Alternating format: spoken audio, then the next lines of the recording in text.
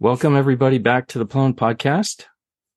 I have with me today Godefroid Chapelle from Belgium.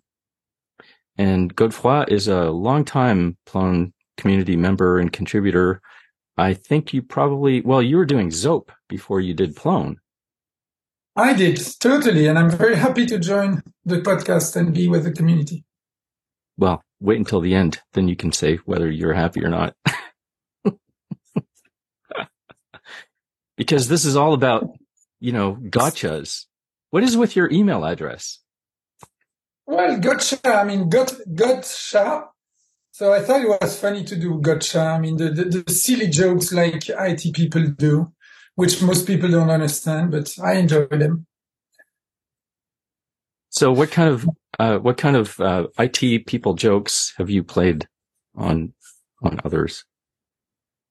Well, it's usually wording like the famous GNU is not Unix. This is typically the type of stuff that nobody gets, but that I enjoy. So I don't have an example like this right now, but we host students here, and they live with us and they share the meals with us, and they make fun together because they think my jokes are not funny. I love That's it. Those are the best jokes, the ones that nobody really approves of. But and there's actually one this year that understands each of them, and I'm very happy that she joined. So I don't need to explain her my jokes, and that's a lot of pleasure. The old dad joke phrase, right? Dad jokes. No, not really. I'm playing with words. I'm doing strange implicit stuff that nobody gets. Yeah, that's dad jokes. That's dad. It's maybe dad jokes. I don't know what a dad joke is then. It's the kind where your kids just don't appreciate it and they go, "Oh, come on." And then once in a while they'll get that little smile. You go, "Yes." Okay, so then there are definitely dad jokes and actually granddad jokes. Right. I can't believe you told me last year. So we saw each other in Namur, and you told me your grandfather was like, "What?" Yep, I am. And she's actually more than 3 now. So we're getting very old. I was thinking actually that Plone is, starting with Plone a long time ago is already 20 years, and 20 years in life is really, really a lot, actually. And it was also funny to realize that I was also already pretty old when I started. Well, pretty old compared to very young IT developers that are using React every day and enjoying it so much, which I react upon. Oh no. That was a good one. So, no. I had never realized that I was already 36 when I joined the Plone community a long time ago. So that when you get older, you don't feel it. Being 36, I was still feeling just like a baby inside, and so realizing it was so the first actual official meeting with the Plone community was 2003 was like, whoa, okay, I was already 36, yes. Yep. Wow. And yep. So let's see, what year? Okay, I'm thinking in my head. I think we're about the same age because I'm 67. I'm from 1967. Yeah. Okay. So I'm 65 from 65. Oh. Yeah. So, and I'm not a grandfather. I'm just saying. I didn't start young. Depends when you start to have kids, right? So when you started, you probably, I'm trying to think now. I never asked how old Alan and Alex Leamy were when they were much younger than that. Mm-hmm. Yeah. They must have been between 25 and 30 at that time. Yeah, I think they're maybe closer to 25, I would say. Yeah, that's amazing. But that kind of goes with the idea that I remember reading many places that mathematicians do their best work, I think, when they're quite young, like before 25 even. So yeah, it's all downhill from there. Yeah, maybe. Yeah. So So yes, I actually started with Zope long time ago. That was 5 years before even, and it's sort of a long story because I heard of Python before trying it myself when I was still a Windows guy, which cool. I'm very happy having done, and happy I don't need to do ever again. So I learned how shitty a computer environment can be. And I learned what I'm not ready to accept again. But so at that time I was on Windows and I had no idea how to install Linux myself with 25 floppy disks coming from wherever. And so that's when I heard first from Python something in 96, 97 something. Yeah. So at the very beginning of Python, well, very beginning, it was already 5 years old, but it was still very confidential. Did not look at it at that time, but I had heard that it was really cool. People really enjoyed it. And then Paul came out with his very nice marketing campaign for Zope when Zope Corp got funded by, I forgot the name of the VC. And they went around explaining how they would be doing open source, and they were one of the first open source official startup. And at that time, I had been moving from Visual Basic to Delphi. And the main difference between Visual Basic and Delphi was that with Delphi, you actually had the code or some code. And that made me realize how much more empowered I was if there was something that was not working, in the sense that I could read the code. If I was not able to solve it, I could at least build workarounds. And so even though open source is totally aligned in terms of my political views forever, I came from the very pragmatic side, like having been forced to do Visual Basic and spending hours fighting that shitty stuff, then moving to Delphi and feeling empowered much more, which meant that when I saw Zope and was able to actually read the code, start to make sense of it, even if it was a lot of code and I could not understand everything right away, that felt even much more empowering. That's the English word. Sorry for my English. And so I was really I was on board very, very quickly. Very, very quickly. Then I made the first member of the Zope community somewhere in 2001. Then had quite a nervous breakdown, and that was not really good. Then I actually met Jim and Paul at the first EuroPython in Belgium. So that was in 2002. A Belgian, Denis Frère, had organized all that stuff. And that was such a chance to meet them, to meet Paul and Jim. And it was also the time where actually Alan and Alex met for the first time in real life. They had been working on Plone through the web. And so they met during that meeting. I had no idea of what was going around, obviously, especially that I was getting out of my nervous breakdown. I had no realization of what was going on. But that was really, really good. There was a Zope sprint at that time where I actually spent a very good time. That feels like speaking like old monkeys, the good old times. This is great. I mean, I love hearing these stories because that was a time before I got involved and before I even knew what was going on with Zope and then Plone. So I love it. So it was really, really good. I was lucky enough to play with Holger Krakel, if you know his name. Holger is he's the first author of PyTest. He was also working on Tox. And he was present at that sprint, and we paired on some weird stuff for the Zope 3 code. And that was such an enjoyable moment, 2 days of sprints. That was really a founding experience, actually, being able to share code with people that were obviously much better than I was, learning. That was that's so much. And I must say, in most places today where they do hackathons with some sort of competition, I don't feel like it at all, because I think it's sad. Instead of having this very explicit cooperative moment where actually, in my opinion, you should not come with a computer. That way you are forced to work with someone else. Good idea.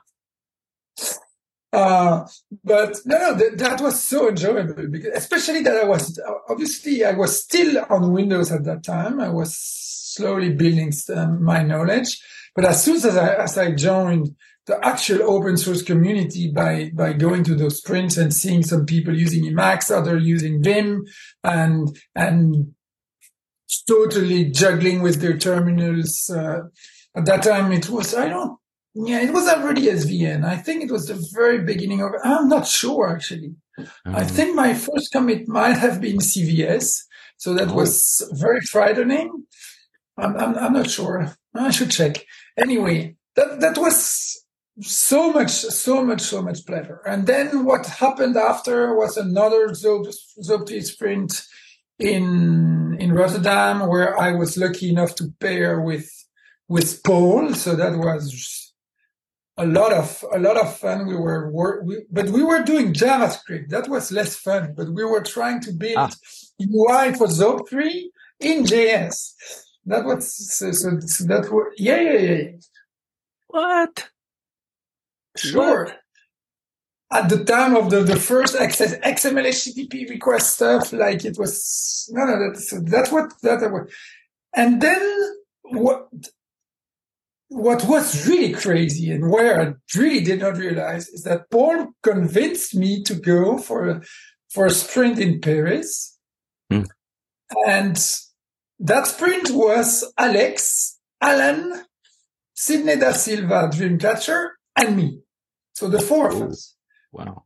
And I should just interrupt that you're talking about Paul Everett, because more recent Plone community members will know Paul Rowland. But yes, we're talking about Paul Everett. That's a very good point. Paul Everett anyway, people have to know about Paul Everett because he has been such an important person, both in the Python world, I should say both throws, if that does exist in English, in the Python world, in the Zope world, and in the Plone world, as organizing people and putting people together and supporting people that were lacking confidence like me, and so on. Plone would not be what it is without all the stuff that Paul did behind the scenes. I think it's easy to forget about that, but because he does not have that many commits, even though he has some, we forget how much work he did, like supporting But maybe it's a common theme in the Plone community, that then you replace one Paul by another one that's also doing a lot of support work without committing much code. Well, it's like the new Godefroid, right? Nobody really knows you, but they know the new Godefroid. I'm kidding. There isn't a new one. There will never be another Godefroid. Oh, I don't think so. You don't want another shouting Belgian, as I used to say. Well, so what you were talking about, though, like Paul Everett not having a lot of commits, that's interesting, because I think that's one of the things that I like about the Plone community, that it's not all about the code, but there are other ways that people contribute to the community or to the project that are around the code, like documentation or ideas or brainstorming or business. And make people meet and speak to people so that you know who is interested in what, and then make them talk, because a lot of IT people are a bit autistic and they know how to speak to the computer, but sometimes they don't need how to speak to each other. So having people that actually put oil in this is extremely important. So there are a lot of roles in an open source community. What I also realized very slowly, it took me a long time, because Plone was my first open source community, is how unique the Plone community is, in one sense, that there has not been a big company or person pulling the project. Plone has been since the very beginning a playground of many people, many companies with very different use cases. I guess it's due to the effort that was done very soon about internationalization and localization that was extremely early. If we think of it having that many language in 203, 204, that was totally not usual at that time. So I guess that was one of the reasons. But the fact that we had so many SMEs working together on, even if it sometimes was on bigger projects, I think that has been a very specific point of the Plone community, and that's maybe not that easy to reproduce and to do in another community, because most communities that I know have one company pulling everybody with a set of contributors, or in some cases when there are smaller tools, there's one main contributor and then a myriad of contributors around. But the way Plone built its stuff has been very, very different from. I mean, at least I don't know other communities that did something similar. Yeah, I haven't encountered one either. It's a very, I think it's idealistic, but it's egalitarian. I think it's a beautiful way to structure a community, or to not structure a community. What I also think is that it's a reflection of the type of people that were both. I should not say both. I don't know how you say in English when you want to say more than two people. Anyway, so if you think of Guido on one hand, who's an extremely nice guy and that has gathered nice people around him, and egalitarian and so on. And then in the same way, Jim, in my opinion, totally humble, very nice, totally open to collaboration, offering his work to anyone. The same with Paul, the same with Alex and Alan. Alex and Alan has been totally key in that regard, being able, opening their code. What I'm trying to say here is that the culture of those people turns into software, because you get, so to make it very clear what I'm trying to say, Guido being an empathetic person make a language that's actually empathetic. Is that a word, empathetic, in English? Yes. And so here you're talking about Guido van Rossum.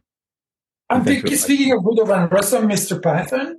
And what I'm trying to say is that, and that only old monkeys can say that, is that I realize more and more how the personality of the founders of a community have very deep impact, not only on the people that you meet there, but also on technical stuff, on how people do organize. And it ripples in a lot of aspects of the artifacts in plural built by the community.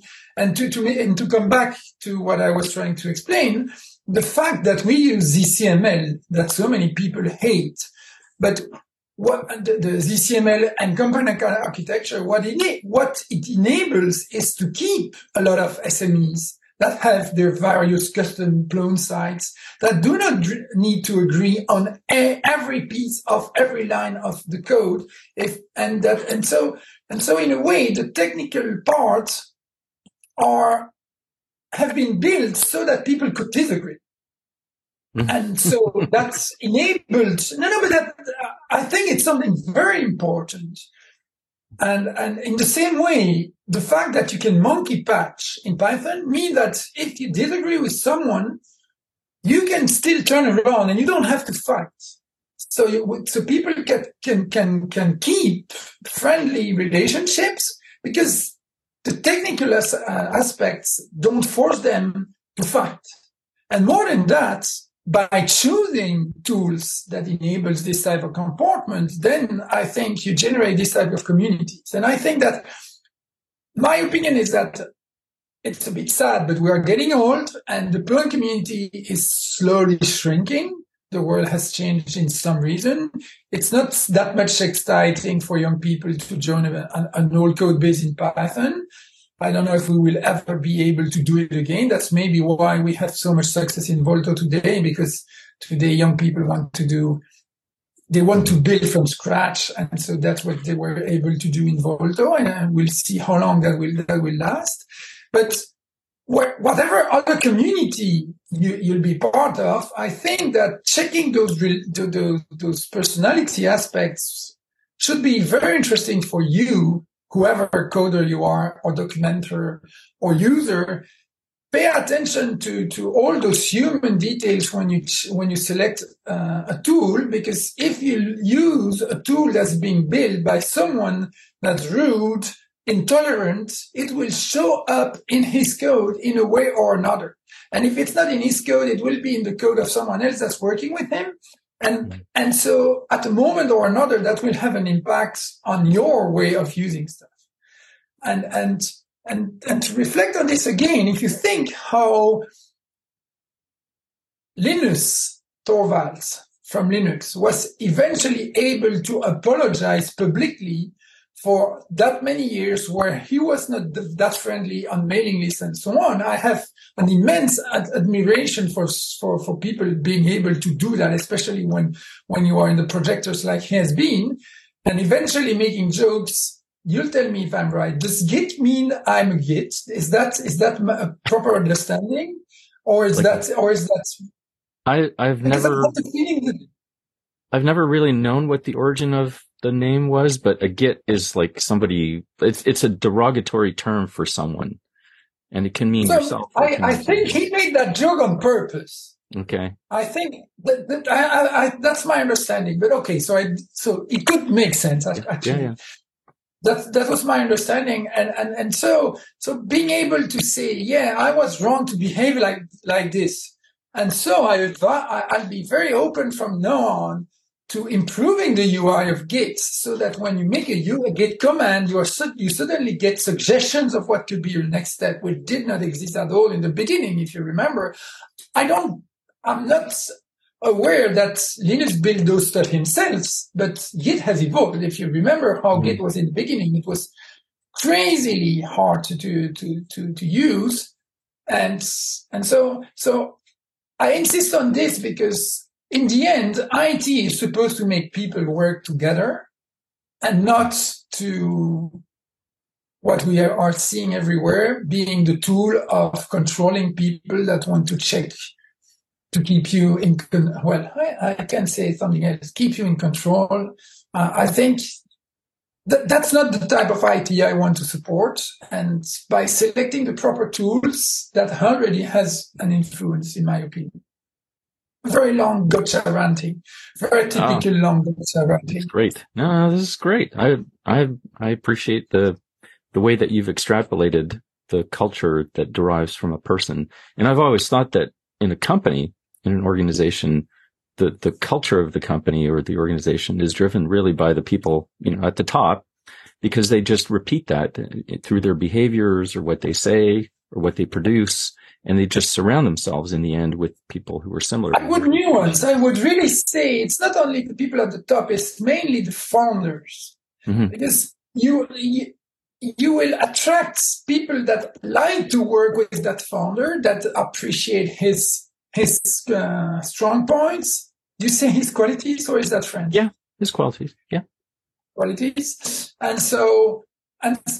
And so you'll build a culture with the first people in an institution that usually stick for a long time, and that has been a way for me to watch institutions outside IT as well. For instance, it's very obvious that the train company in Belgium is still sitting on its monopoly from the 19th century. They don't plan to listen to their users. They are obviously the mammoth, at least they still think they are the mammoth institution that everybody depends on. They did not realize that actually people bought cars since then, and that we made roads. So no. They don't know about that. They don't know. And that's the only explanation I find, because I go to Japan where we met, that's a fond memory, that's a conversation we had on the top of the Microsoft Tower there, on the top of Tokyo. If you go to Japan, the trains are going very well. You can see a lot of innovation they had. And that could be applied in Belgium, in France, but they are not applied. And so I need an explanation. I can't accept that all those people are bad faith. And the only reason I see is that they are so sure of their stuff that they are not even opening their minds. They don't even need to check the innovation that's being played elsewhere, right? The train in Belgium were the first on the continent, the second after UK. So obviously, who will teach you a lesson, right? And so that's another example, and I think it also has makes me think that if an institution is broken, according to me, broken is not something objective, right? Obviously, in some cases it is, but in most cases it's a question of point of view. If an institution is broken, there's no way you'll change it from inside. Because it has attracted so many people that are as broken as the institution, at least once again, from my point of view, I'm not trying that anymore. If an institution is broken, I'm leaving and I'm trying to do something else. And that's really a founding thought for me today. I'm not trying to change things from the inside. That's just useless. Because I can give another example. I bought a new Mac a few months ago, and just because I needed more CPU for my virtual machines, so I bought a new Mac. It happens that I'm also a singer in a choir, and so I have to listen to music to rehearse. And so I start to play that music on my new Mac, and I'm just blown away by the quality of the sound. So my old Mac is 7 years old, and in 7 years, the new computer, I'm just so surprised by the rendering of the music. So why would they do that? They should do the same way as does Microsoft and Dell, just good enough. Just good enough to keep the market. Why would you try to provide quality? That's such a strange idea. Except it's the idea of Mr. Jobs since the beginning, and so this culture is keeping. It's still there. It will eventually dilute because the guy is now dead since almost 10 years, if I'm not mistaken. Yeah. And it was sad and so on, but still, I'm buying that new computer that I want to use for my shell and my Vim and so on, and I'm blown away by the sound. And on the opposite, I'm in a car that my wife uses, where it's Microsoft software. And one time on two, when I start that car, after 1 or 2 minutes, I'm silently driving, and suddenly the radio starts to shout, but literally to shout. Because it took 2 minutes, for whatever reason, for the radio to decide that, yes, I turned off the machine with the podcast, listening to a podcast with a high volume. And so it takes 2 minutes, and suddenly they say, the radio should be on. Except it uses the last volume, and I'm driving calmly, and I'm almost making a car accident. And it's now 5 years. I've not been able to understand how to avoid that totally crazy bug, because this is obviously a bug. And now to go to the end of my explanation about institutions, let's imagine that you are attracted by quality, but you don't know anything, and you are offered a job at Microsoft. You get in the word, in the office team. How many months will you stay? Mm-hmm. You have two choices: or you totally downgrade your quality demands, or you move. Mm-hmm. It's very easy. It's one or the other. There's no intermediate, because it's so big. How can a single guy change the full culture of the office department, or even what, I don't know the name, in Microsoft? And then that guy will do what if he's attracted by quality? Maybe he'll find a job at Apple. And there he'll flourish, and he'll produce good stuff. And it's not because Microsoft, blah, blah, blah, or Apple, blah, blah, blah. It happens, in my opinion, that the main difference between a guy that's the best crook ever, Mr. Bill Gates, that signed a global contract for software that he does not have. That's one hand, which is genius. I agree. I mean, if you're attracted by money, you can only be admirative of the ability to sign such a contract with IBM back in 82, 83, 84. I don't know exactly. So that's one side. Or you have Mr. Jobs that's annoying his own employees because the motherboard is not nice enough, and he makes them redraw it again because it's not beautiful enough. And so those two differences means that the product that you get from those institutions are so different. And that's true as well. Actually, I started this whole trip. It's a fun story. It was some people I met at a Plone event that were coming from the JavaScript community. And they were saying, oh, it's so surprising here. People are nice. And I was like, wow. What do you mean people are nice? Sure, people are nice. What do you mean? Because obviously in the Python community and in the Plone community, at least until now, I met only very nice people. And those people were so surprised and were asking, what do you mean? They said, well, if you go at a JavaScript conference, you'll find a lot of people that are not that nice. And I was like, huh? And that's when I started to think on those aspects. So it was actually triggered by a JavaScripter. But that's so true. I feel like I say this a lot, but that's the reason why I'm in the Plone community. That's why I got into the Plone community. Instead of just consuming the software, I started meeting people and going, oh my gosh, they're so smart and they're so nice and they're welcoming. Totally. And most of them are extremely humble as well, which helps for being kind.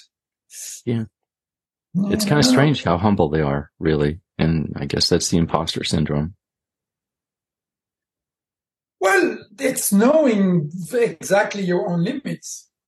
Having some sort of, how do you say that? I don't find the word. Lucidity? Yeah. Self-awareness. Mm-hmm. Mm-hmm. So, lucidity is French, maybe. No, it's both. Those are the most difficult words for me because the words that come right away out of French, I don't dare them very often. Well, that's surprising. Why would French words come to you first? No. What I mean is that some English words come from French because of William the Conqueror back in 1066 and the French influence on UK at that time, which was not even UK. And so you have, and so there are a lot of words in English that are just coming from French. Mm-hmm. Those are the ones that I really often, I'm like, is it actually a word in English? Just go ahead and use it. And then it'll become a new word in English. Yeah. So at the beginning, you were talking, and by the way, so you were talking about Jim, and we should say it's Jim Fulton, right, of Zope Corporation. And you were saying that you went to these sprints in Belgium, like the first in-person meeting of Alan Runyon and Alex Lamy. So does that mean that Zope is where Plone got its idea for sprints? Is it an origination? Yeah, sure. So it was started for the Zope 3 sprints. So the first sprints were made for Zope 3. So that I remember when they started to organize those. So some young German guys went to US. So the first sprints were I think in Fredericksburg. Sorry, hard to pronounce, too many R's. And then pretty soon it was, some of them happened in Germany as well. Yeah, I remember that. Yeah, because the Zope community was quite big pretty soon in Germany. So there were, I'm speaking of Zope 2 at that time, right? Not Zope 3. But then for the Zope 3 efforts, a lot of it was done via sprints. And so sure, they got it from From Zope 3, actually. Yeah, I remember. No, because this Rotterdam sprint I was mentioning, the one where I was sprinting with Paul, there were, Sydney was there, I think. Yeah, that was it. Who else was there? I don't remember if Alan had come for that one. Chapelle was maybe around, if I remember well. So, no, there were quite some Plonistas for that Zope 3 sprint, because, I mean, it was not clear if Zope 2 would live that long. That's something that's tough to understand again. I mean, that's another thing that I really enjoyed and that I got from the Python community. What's his name? Brandon Craig Rhodes. Oh, yeah. He is a university professor, if I'm correct. And among other stuff, he teaches coding, I could be wrong. But anyway, he made a very, very, very long blog post a long time ago where he was pointing the fact that it was a huge mistake to teach IT the way we do, which is opening an empty editor and asking people to start to code. His idea was actually, when you learn poetry, you are not being put in front of a white paper and being asked to start to write poetry from the first day. You first read a lot of it so that you can realize what poetry is. And in that sense, after you might be able to produce some poetry later. And so that very long blog post was suggesting to actually use a very good piece of software already somewhere in a repository, hopefully with some CI, and introduce artificially an obvious bug in it that would be done by the professor. And then giving that to the students so that they would be, one, in contact with beautiful code, well thought, well written, and so on, and with all the tools at the same time so that they could learn the code where it should exist, which is not in an empty editor, but actually in an existing system where you have already CI and code review. How do you say that? Code versioning, that's the word I was looking for. And so I thought that was extremely, extremely smart. And I think if we go back to what I was saying about React and Volto, the fact that young people want to write from scratch, I think this is really something we need to change, because being able to learn good code, being able to propose refactoring in good code has, in my opinion, even more value, because each time you write new code, you add new bugs. And the more code I write, the less good I feel, because even if I have written all my unit tests and so on, there are a lot of bugs in the sense of all the things I did not think about when I built that code. But if you have useful code and well-written code that's evolving for a long time, it's actually the summary or the reproducible knowledge of dozens of people, and that has so much more value in the long term than this bright stuff I did build by myself alone. It's true that some very good people, 1 on 100 developers, are able to produce genius stuff from scratch and from nobody, but usually it's not from the very first day, because they've seen other good code first anyway. And like I say, then you don't need to be taught what it is to be Pythonist. I mean, to be Pythonic. You don't need to be taught what it is to be Rustish. You don't need to be taught what it is to be Go-ish. I don't know. You read Go first. You read Go, and you read it again and again and again. You see the good patterns. You see what you should not do, and so on. And so I think this is really, that's what I started to learn, actually. I never thought about that. But by going to those sprints and doing pair programming, that's what I was forced to do. I was forced to read someone else's code, which I never did before, because like anybody, I thought that being an IT guy was writing new code in an empty editor, which is less than optimal. Let's say this one. I just finished publishing this morning the Plone Conference 2023 sprint overview, the sprint report.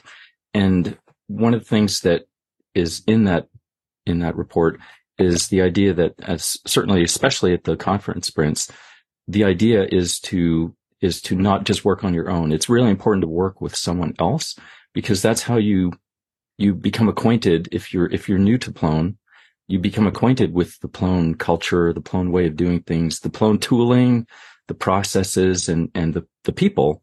And that idea of having to pair with someone is inherently important in Plone conference sprints and in other sprints too, but certainly, especially in the conference ones. So that's still there.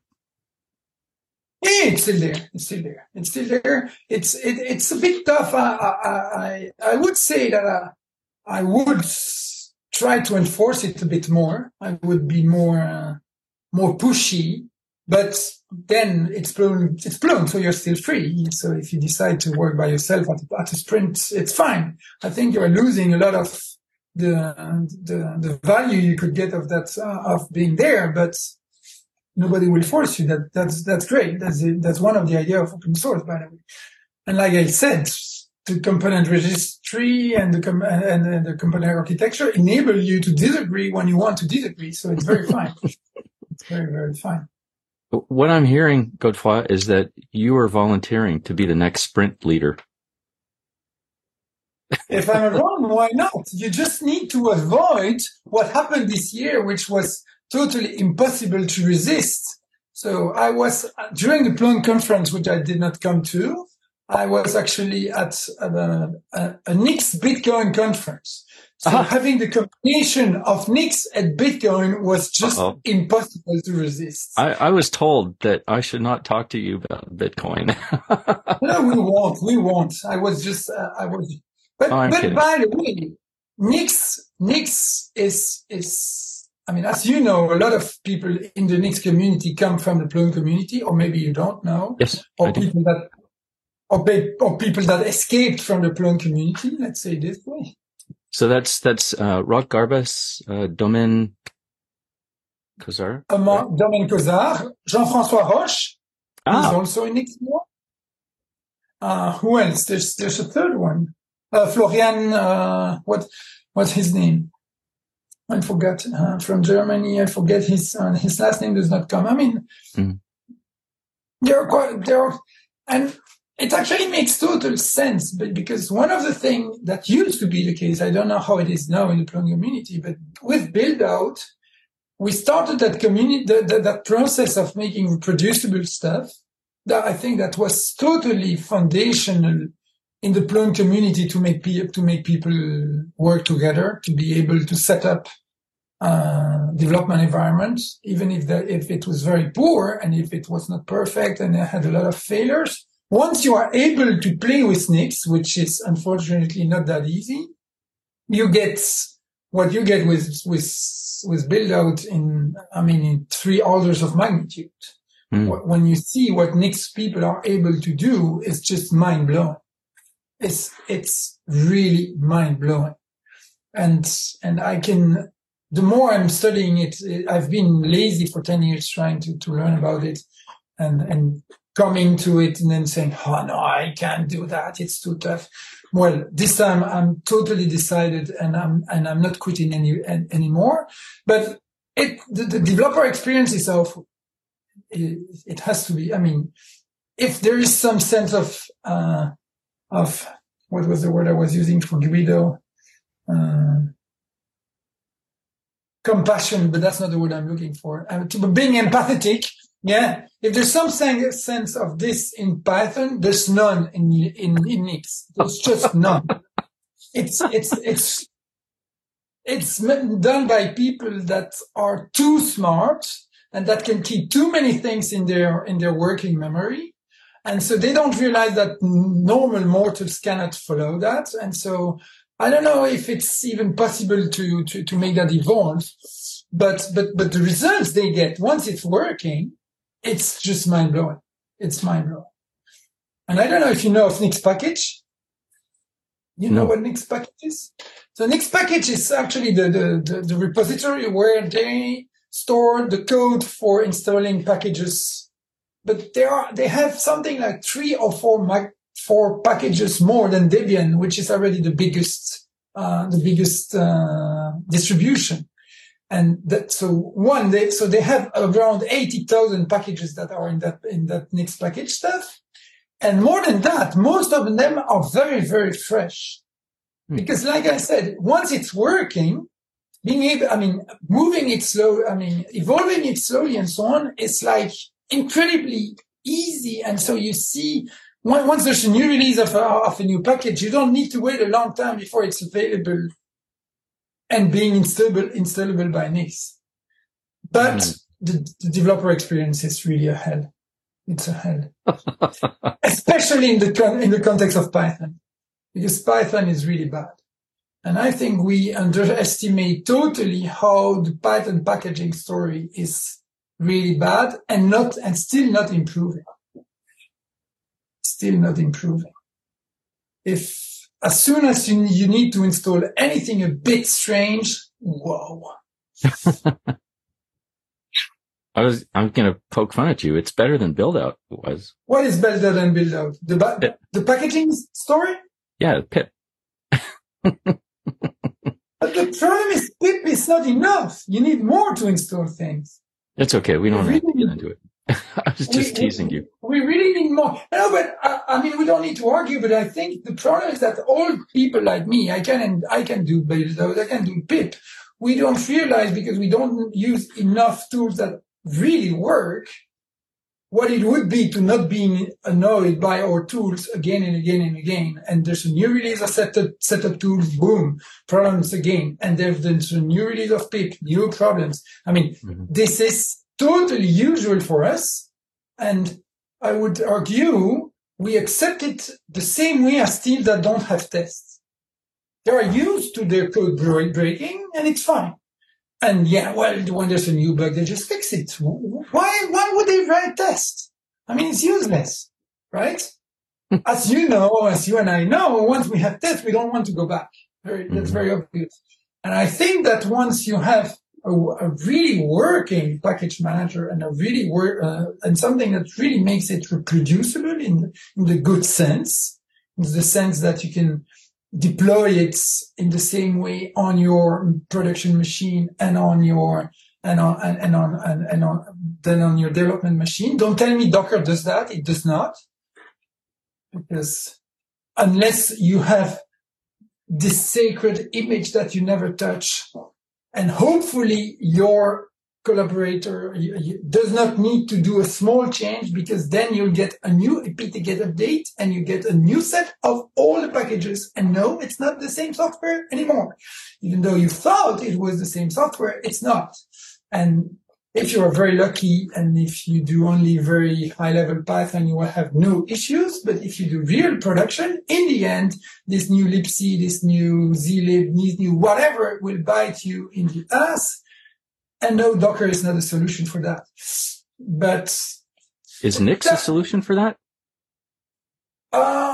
If the developer experience was not that bad, yes.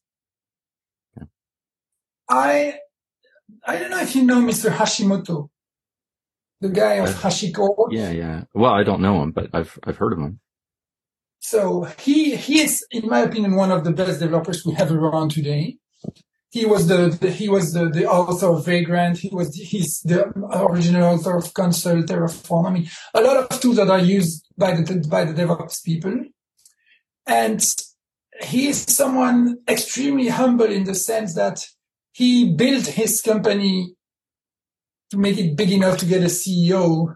He was a CEO for a long time. Then he stepped down saying, you need someone else to bring it public. And then, so he stepped down from CEO to CTO. And after a while, he stepped down from CTO to normal developer in his own company, where he's still one of the main shareholders. So like Linus, someone that's again, really humble and being able to do stuff that most people are unable to do. If they are CEO, it's for life. And they will, even though they get at their limits, they won't recognize it and they will keep doing the same mistake again and again. So people able to do this type of thing are really impressive to me. Anyway, why am I mentioning that? No, he is a Nixer. He came into Nix, and I was listening to an interview he was doing about his development environment recently. And at the end of this interview, the guy was asking him, what would you change in your development environment if you could with a magic wand? And he thought a few seconds and then he said, well, I would make Nix simpler so that I could use it with my collaborators. And so that tells you a lot. That tells you a lot. It's frightening because he is really advertising Nix. He is using it every day. He is pushing for the use of it and so on because the end result when you have tamed the beast are so incredible, literally so incredible. But like I said, the DX is really annoying. But really, once you install, once the community works around it, being able to install all your tools in a reproducible way is really work. It's really, really work. Yeah. And, they go even that far that some guys are actually rebuilding their full laptop each time they start. Wow. So this way it's totally reproducible and they are not storing state in the laptop, which is actually what we want. Because each time we store states, that's when we get lost, right? That's really where we are annoyed. We stop running buildout because it's too slow. We stop running pip because it's too slow. We start to store state somewhere we change a file we should not have changed. We make a few clicks in the ZODB once again because it will be quicker, blah, blah, blah. And then we get into this totally not reproducible state. And by the way, that's what one of the things I really enjoyed about buildout is that I started to do, I have no control of that stuff anymore. I delete everything, do a new checkout, run buildout, and I'm gone. I'm doing it again. So and there's nothing specific about buildout here, just a tool that enables you to start from a known good set to make something we all know about. Yes. Well, old Plone people. Yeah. That's sad. But the new Plone people, they don't do Plone anymore. They do Volto anyway. So that's not Plone. Well, they're doing JavaScript. You can't blame them. Here's the way I see it. They are standing on the shoulders of this beautiful, stable, long-term platform, which is Plone. And they're building a fancier front end that attracts new developers and brings new life into the Plone integration and customization community. So I think they're doing both. They're paying Plone a compliment, Plone and Zope, but they're also bringing in new life. I was sad of what I saw last year when doing the the Volto and React training. I had not realized that Volto was storing JSON into Plone. I'm still not okay with this. I think we lose a lot of stuff with that, but fine. It's because I'm an old monkey. It's still evolving. Every year I listen to the talks and I hear about new ways of doing things in Volto that are just improving. So, yeah. I hope they eventually get to actual Python objects again. Because using the ZODB to store JSON inside feels not correct. But you could already argue that using the ZODB could be a weakness of Zope in a way. So storing JSON inside it is piling up strange stuff, in my opinion. So something I wanted to ask you about is, what kind of background did you have when you started doing Zope, when you learned about Zope? Well, you already told a little bit about how you were doing Windows and then Delphi. So I should say, that brings me 40 years ago, actually, when I started to program. Just for the fun at that time, I would take the subway to go to a shop where there was a VIC-20 of Commodore. I would input my software for the Wednesday afternoon. And at that time, it was not even possible to save it.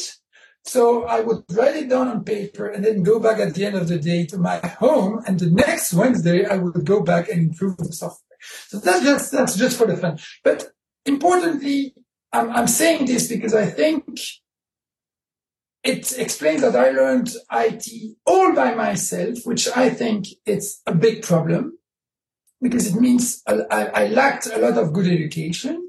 I'm not sure I would have got it in university, but I still lack a lot of IT education. And to take to do a small digression, I think it's a huge problem in the IT community since a lot of time, in the sense that most people are coming from the same place as me, where most people don't have actual formal education. And the problem with this is that there's a lot of good practices that are not handled over to the next generation. And there's no question of making people guilty about this. There are not, compared to how many new people get in the IT community compared to how many old people you have, it's impossible to transmit them. But I still think that's something we should know about, the fact that most people have not been mentored properly. And it was my case. So to go back to your question, I learned to program that by myself. Then I went into electrical engineering study as a very, very good autistic person. I had decided that I would be an electrical engineer at 12 years old. So even though I was a lot in programming and enjoyed it a lot, I didn't change my mind and I went into electrical engineering, which I eventually graduated, but never ever practiced in my life after. So I think that's a funny story. Anyway, so eventually I went to Japan for a scholarship, doing once again, it's the old monkey. I was simulating neural networks in C back in that day in a Japanese university to try to reproduce and to drive the fermentation of beer. So that was really, but again, that's again a place where nobody knew how to program. So I had some knowledge by having done my end of study thesis around neural networks at that time, but again, without anyone telling me how to do it. And so again, I was in that first job in Japan with nobody able to tell me the mistakes I was doing, and me not very able to ask if I was making mistakes, so that did not help either. Then when I came back from Japan, I went, the employment was really low in Belgium at that time. And so that's how I eventually got into an IT job, because I realized that those people were looking. So it was already a time where IT people were not that many. And because I had learned to program by myself, obviously I could fit pretty soon. And as we all know, if we do just, some coding can be really silly. And so if you have some idea of how to use a syntax of a programming language, it can be useful or seem to be useful for a while. So that was my first thing in Visual Basic. Then I promised myself it would not happen to me again because it had been such a hell. The Visual Basic experiment. So I went, then as I said, I went to Delphi, and in Delphi I made my first web software. So I had been hired to do desktop computer, but they realized that that's 96, and that's the beginning of the dynamic web, at least in Belgium. So we were building one of the first the dynamic websites in Belgium at that time. And so I did what everybody does in the context that I just said, which is I was alone. So I was reading HTML. I understood that you could produce HTML on the fly. That was it. So what did I do? I created my own templating language. That's normal, right? That's what you should do. And then we built a whole application, and then eventually realized, we might want to secure that application. But once the application is written and you have not done any security before, then it's a big deal. And it's actually pretty annoying to try to add security after, as you might know. So that was the main selling point, actually, for me of Zope. When I saw Zope, the fact that security was built in so deeply from the very beginning, the fact that any call to a method could be protected or public and you had to be explicit about it, that was just like, wow, mind-blowing. That was really mind-blowing. And I think that in a lot of, I think we don't understand how blessed we were to work in such an environment, because in most places, people have to rebuild security from scratch. Which is not a big deal if you have two forms and that's it. But if you build an application such as Plone, then that's another story. Did I answer your question? Yes, you did. And I'm just thinking about what you're saying about having to rebuild. Everybody builds their own. And it is a shame. It's a lot of wasted time. It's a lot of lost opportunity to just stand on the shoulders of giants. So people who've come before you have refined code for 5, 10, 20 years. Why not use that? And there's always like this attraction that we have to new things, a new open field for us. Cause I guess that's the problem, right? We appreciate I think it's not the only problem. I think it's not the only problem. I think also that because this IT is that young, we don't know how important it is for Python to be easy to read. Guido happened to make it that way, but as an IT community, you still have a lot of people that argue on the fact that the language should be easy to read. Because they can manage, like I said, the next people, they manage 10 level of indentation like if it's normal. I can't read 10 level of curly braces. I'm sorry. I can't. My brain does not work with that. I'm sure they do, obviously, because they debug it, they make it work and so on, but I'm not able to do that. And so, what I was trying to say is that the tools we use are not meant enough for collaboration, in my opinion. We are only starting now to understand that. And where I see a light of hope today is, in my opinion, in the Rust community. I've been following the Rust community a lot. I'm still not doing Rust myself, but I've been playing with it. I've produced some Rust and so on, but I'm just not a Rustacean.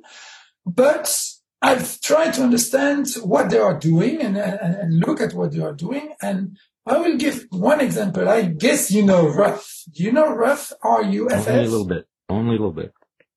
I think we should definitely switch to RUF. We have to get rid of Black. We have to get rid of Pylint. We have to get rid of all those tools because RUF goes literally 1,000 times quicker. And which means that you have no excuse to not running your linter. You have no excuse to not running your formatter and so on, because now it's working. If you're waiting, like I think on Django, they were actually, when they were linting, it was in the terms of minutes, if I'm not mistaken. Obviously, you have good excuse to not do it. So I was watching RUF. And why am I mentioning RUF now? It's because I was blown away at the speed at which they did integrate all those rules coming from the myriad of linting tool that exists in Python. And my understanding is today that they're able to do that because they have a proper typing system, which forces you to build good contracts, which means that as a newcomer, you know exactly what you need to build if you want to add a new rule. And not only you know it, but the compiler will enforce it, which is the most important part of what I'm saying. So you see good code, but then if you make a mistake, the compiler will tell you are wrong. And again, we have been used by the C compilers for 50 years now that accept that you do crazy stuff with null pointers and buffer overflow and so on. And we have not questioned that stuff. And it brings a lot of problems. And so we are used, and that has had an influence, for instance, in Python. The fact that we very often use the same variable to put a string or none, an integer or none, this is an extremely bad practice. We all do it because it's easy, but it's an extremely bad practice because we are sure this moment, once you start to multiplex the values like this in a variable, it's certain that there will be a moment where you will forget to test if it's none or the integer, if it's none or the string. And that none will be handled a bit further, and then you get this famous, is it name error? Yes, it's name error or whatever in Python, because that was meant to be an integer and not a none. Okay, so if you have a language that avoids you to do this, like you have in Rust. So in Rust, if you want to do this type of thing, to multiplex it, you define it in a type. You have to define a type. And as long as the variable is of that type, the compiler won't let you do thing without you treating the two cases. Why is that good? It's good for two reasons. First, you won't have that bug I just mentioned. But better than that, because you don't want to have to manage those two use cases each time, you will separate them as soon as you can, which is usually what you should do. I mean, you have none or an integer because the user you wanted to use a default value, and so the user provide you none, and then okay, so as soon as you can, you should just turn that into just an integer, and not an integer or none. But you don't do it. Actually, I should not say you. I don't do it because I've been used to Python and multiplexing and so on, and even though my brain now I should do better and I should know better, I'm not doing it. Isn't this a quality of all loosely typed languages that you can get into trouble, but at the same time, it makes it easier for you to start writing your code without having to stop and, all right, what are all the 10 different ways that I'm going to use this? I understand the trade-offs, but there's a reason why these loosely typed languages exist. It's because they appeal in some aspect. I see why. I exactly see why, and I totally remember how empowered I felt the first time I used Python, which was a crazy feeling. Nevertheless, if we think of collaboration, and so if you think of building from scratch, obviously you want that freedom that you have in Python. Great. But if you need to collaborate with good code where you want to add a feature or fix a bug or whatever, it's not at all the same story, actually. Mm. And in the case of fixing a feature in code that was built in the reckless way with Python, you feel your pain really, really, really a lot. Because you have to understand that much code, and I was so afraid that the first time when I was contributing to Zope, because at the beginning Zope was not that well covered. And I always had the feeling I was introducing bugs because I did not understand the full code base, which is almost what you need to do once you don't have those nice contracts that are separating stuff.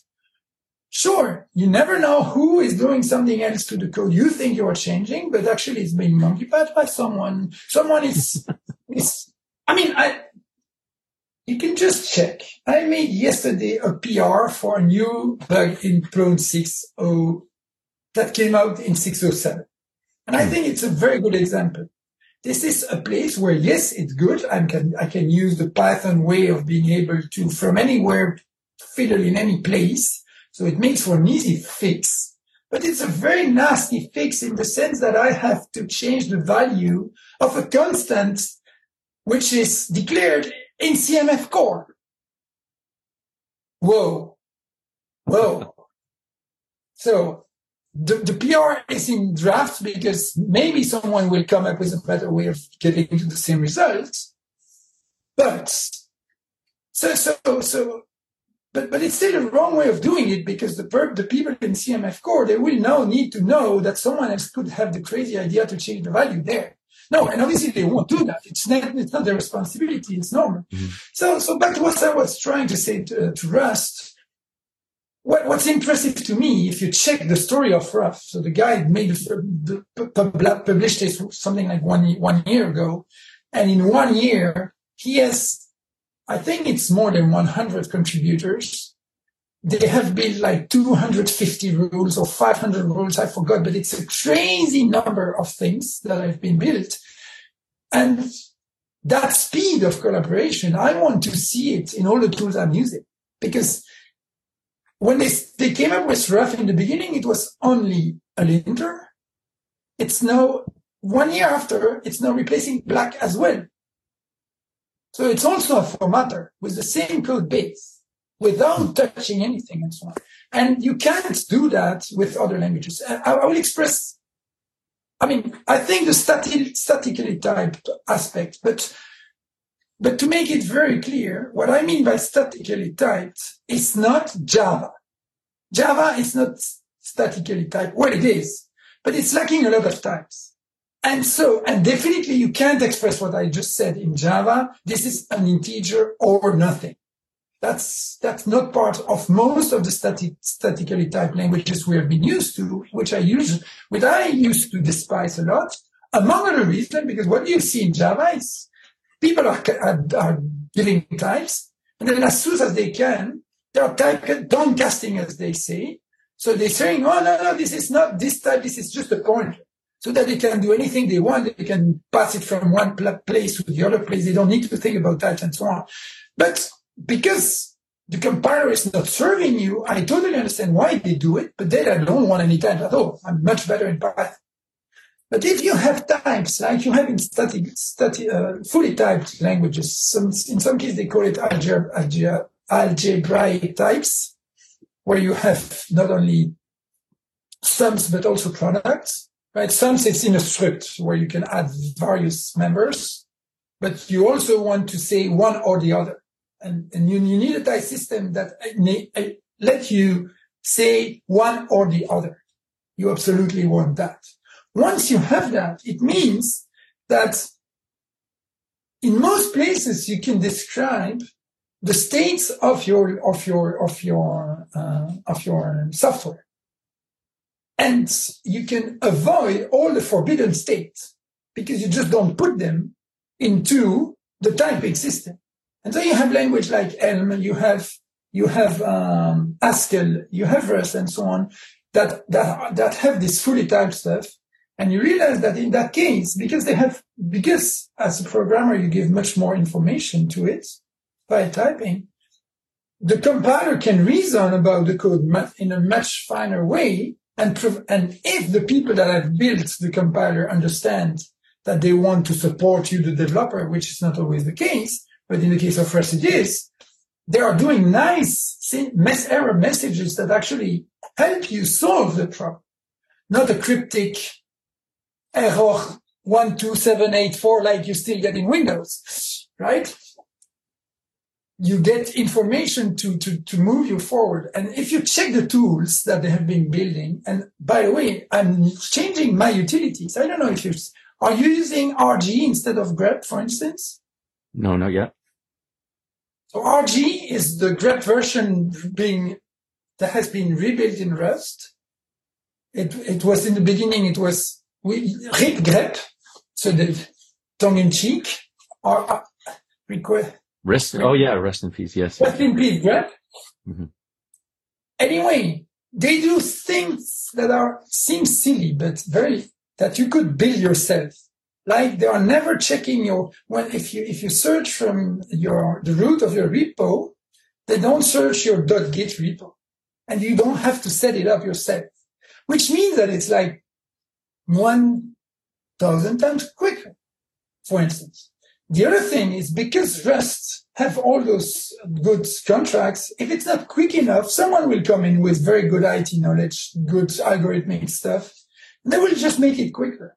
And so there are a lot of tools like this that we've been using forever, like find. I guess you use find. I'm still not able to type a find command properly. I still don't get that UI. They have built something called FD, which is FD, the file, the name of the file. Whoa, mind-blowing idea, right? But again, if you do that, by default, they do like grep, they don't search in your .git. If you want to search in your .git, you have an option to do it. And so what I'm trying to say here is that it's the first community that I see that's able to replace those old, very important utilities by not breaking your work process. So I had to adapt a bit from grep to grep, but I'm not going back. And it was very quick, right? And so you have a lot of tools like this, and I'm still looking for a language that was able to do the same. Another language that was able to change those, and so that's why I got interested to understand, to try to make a mental model, which might be totally wrong because it's only my mental model, of why they are able to do that. And so again, check it with grep and see how many contributors that guy has had. And so you need some qualities of the infrastructure so that a new contributor can contribute something useful pretty soon.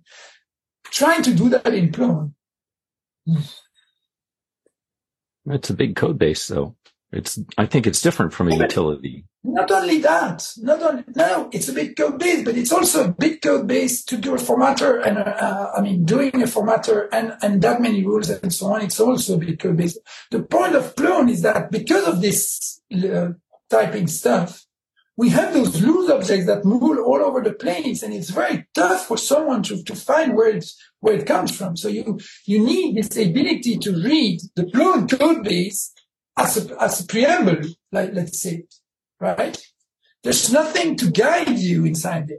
It's very, very, very tough. I enjoy it a lot. I'm happy inside there. I have no problem. I'm just trying to make sense so that we avoid making the same mistake for the next generation. How can we improve so that the young guy that's 15 years old, like I was in 82, and that's learning to code, is not learning the bad practice like I learned in BASIC? Because there's not that much difference between BASIC and Python in that sense. It's the same type of problems where you're not guided to learn. If you want to do crazy bad shit, you can.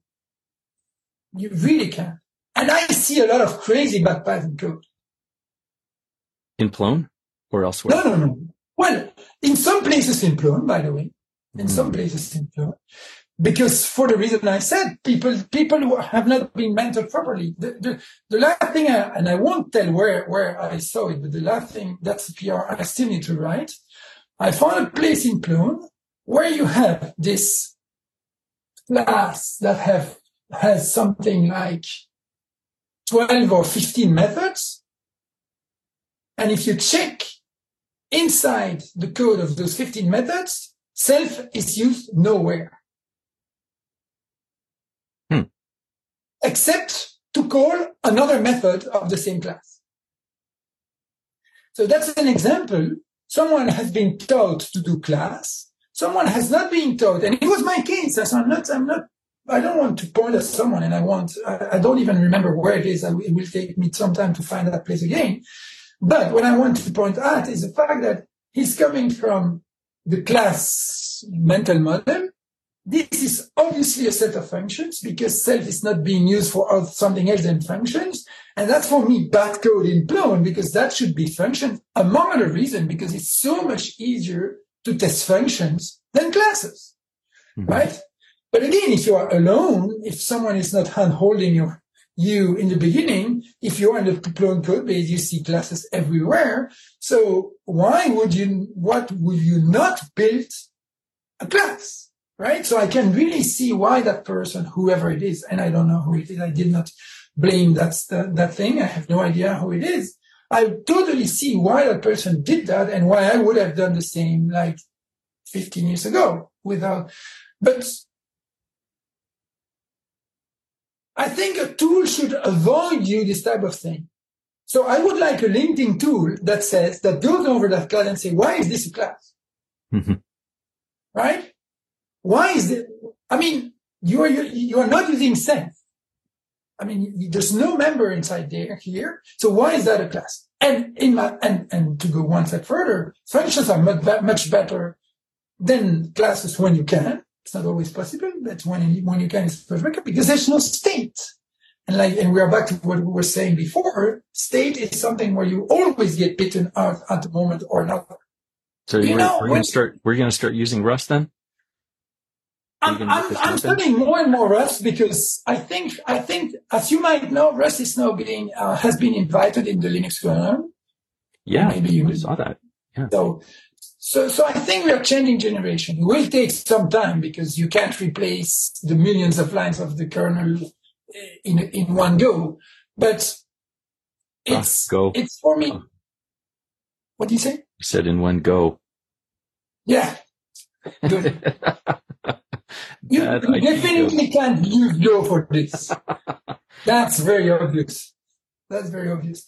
But what I wanted to say, when I started object-oriented code back in the 90s, I would speak with old monkeys and they would say, well, if you are very disciplined, you can do object-oriented style in C, you don't need C++. Or Perl. And it was totally true. It's totally true. The only problem is the beginning of the sentence, which says, if you are disciplined. Mm-hmm. Because we all know that there will be that moment where you are sick, where you are under pressure, where you are stressed, or when there's an urgency, whatever, and the discipline will go through the window and you start. And then you start all those back practices. And it's for me the same with Python in a way that, okay, you should not do when I said mix an integer and a none, but you do it anyway. And there's nothing avoiding you to do it. So there's no chance for you to learn it until you have been beaten so many times that eventually you realize it was not a good idea to do. And so that's why I'm looking for tools that teach you by themselves, that avoid you the bad practices as much as possible. I think that's how we will improve the IT in general and collaboration among people at the same time. So to set a framework that just avoids the issues that we know about and guides people. I don't know if it's a framework. Or like a structure. There's another example I like to give. In the beginning, if you see a Python traceback, it makes no sense. It's very hard to read. The first time someone sees a Python traceback, it's really awful. What most of us don't realize, because we never think about it, is that we see them again and again and again and again and again and again, and our brain starts to learn the topology of a traceback. And our eyes start to learn where they should look first. Why am I saying that? It's because I've not heard until now of languages that would think of the topology of the code to make it easier to read. You see what I mean? That's what Python did by doing the indentation, by the way. I don't think the idea was, let's work on the topology of my code in my editor, but that's one of the good aspects of Python. And that's one, and another topology that we have agreed upon in the Python community is one line between methods and two lines between functions, right? Mm-hmm. But I'm sure eventually someone will come up with a language where there will be more insistence on topology, so that reading that code, it's much easier. And the obvious thing that will come with it is a tool that helps you set up that topology so that you don't need to because if we had to type all those spaces, it would be annoying. I'm very happy to have a tab into my editor that do those 4 spaces, right? But if we have the proper tool, we are actually helping the guy that I was speaking about before that was learning poetry. It's easier to read good poetry in when the fonts have been chosen properly, has been printed on nice paper, rather than on, I don't know what, on all the matrix furniture, whatever. I mean, it helps to have to be. And so what I'm trying to say here is that there are still a lot of places where we can improve really the common infrastructure. And we are still very far from that, very, very far from that, because like I said, we are used to pip stopping to work from one time to the other to build out, stopping to work. And we work around and it's fine. We forget how much time we lose with that, how it forces us to switch context. And in the same way, I'm so, again, surprised by how many people scroll their code instead of using search. They scroll to find. And I'm like, what are you doing? Well, there's some reason, I guess the economy of their tool is not good enough that they think about using the search. I mean, the economy of search in Vim is so good. So good. So obviously, if I need to find code, I'm searching. I'm not scrolling anymore. That's that. And I guess you do the same, right? Even if you don't use it. Mm-hmm. Mm-hmm. No, I'm an Emacs person, but I've been using PyCharm. You're using what? PyCharm currently, but I was Emacs before. Oh, PyCharm. How is the search in PyCharm? It's pretty good. I mean, you can go to bind. You can search for any symbol. If you know what kind of symbol it is, it's even faster. And so what I was trying to say is that we don't have that much self-awareness about how we work because we are not being told about that as children. You're never being explained to think about your own thinking process and to try to see how your brain is processing stuff. And so I think we're still very far from making those tools really usable, which is good because then we keep our jobs. Okay, Godefroid. Wow, thank you very much. No, that's great. I mean, very deep thinking, and it feels wonderful to hear your ideas when you've been thinking about them for so long and you've got so much experience. So I hope that it will give the what's it, eagerness. Do you say that?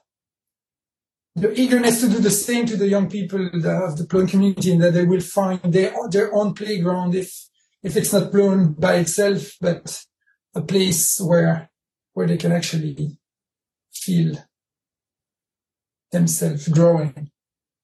And hopefully it'll be something, if it's, like you say, if it's not Plone, it'll be a community or a code base that has been thought through and well written and welcoming at the same time. Very nice. They need to be nice. That's such an important aspect of that Plone community. I would be happy or interested to hear if there were a lot of people that came out of our events with bad experience. I don't know.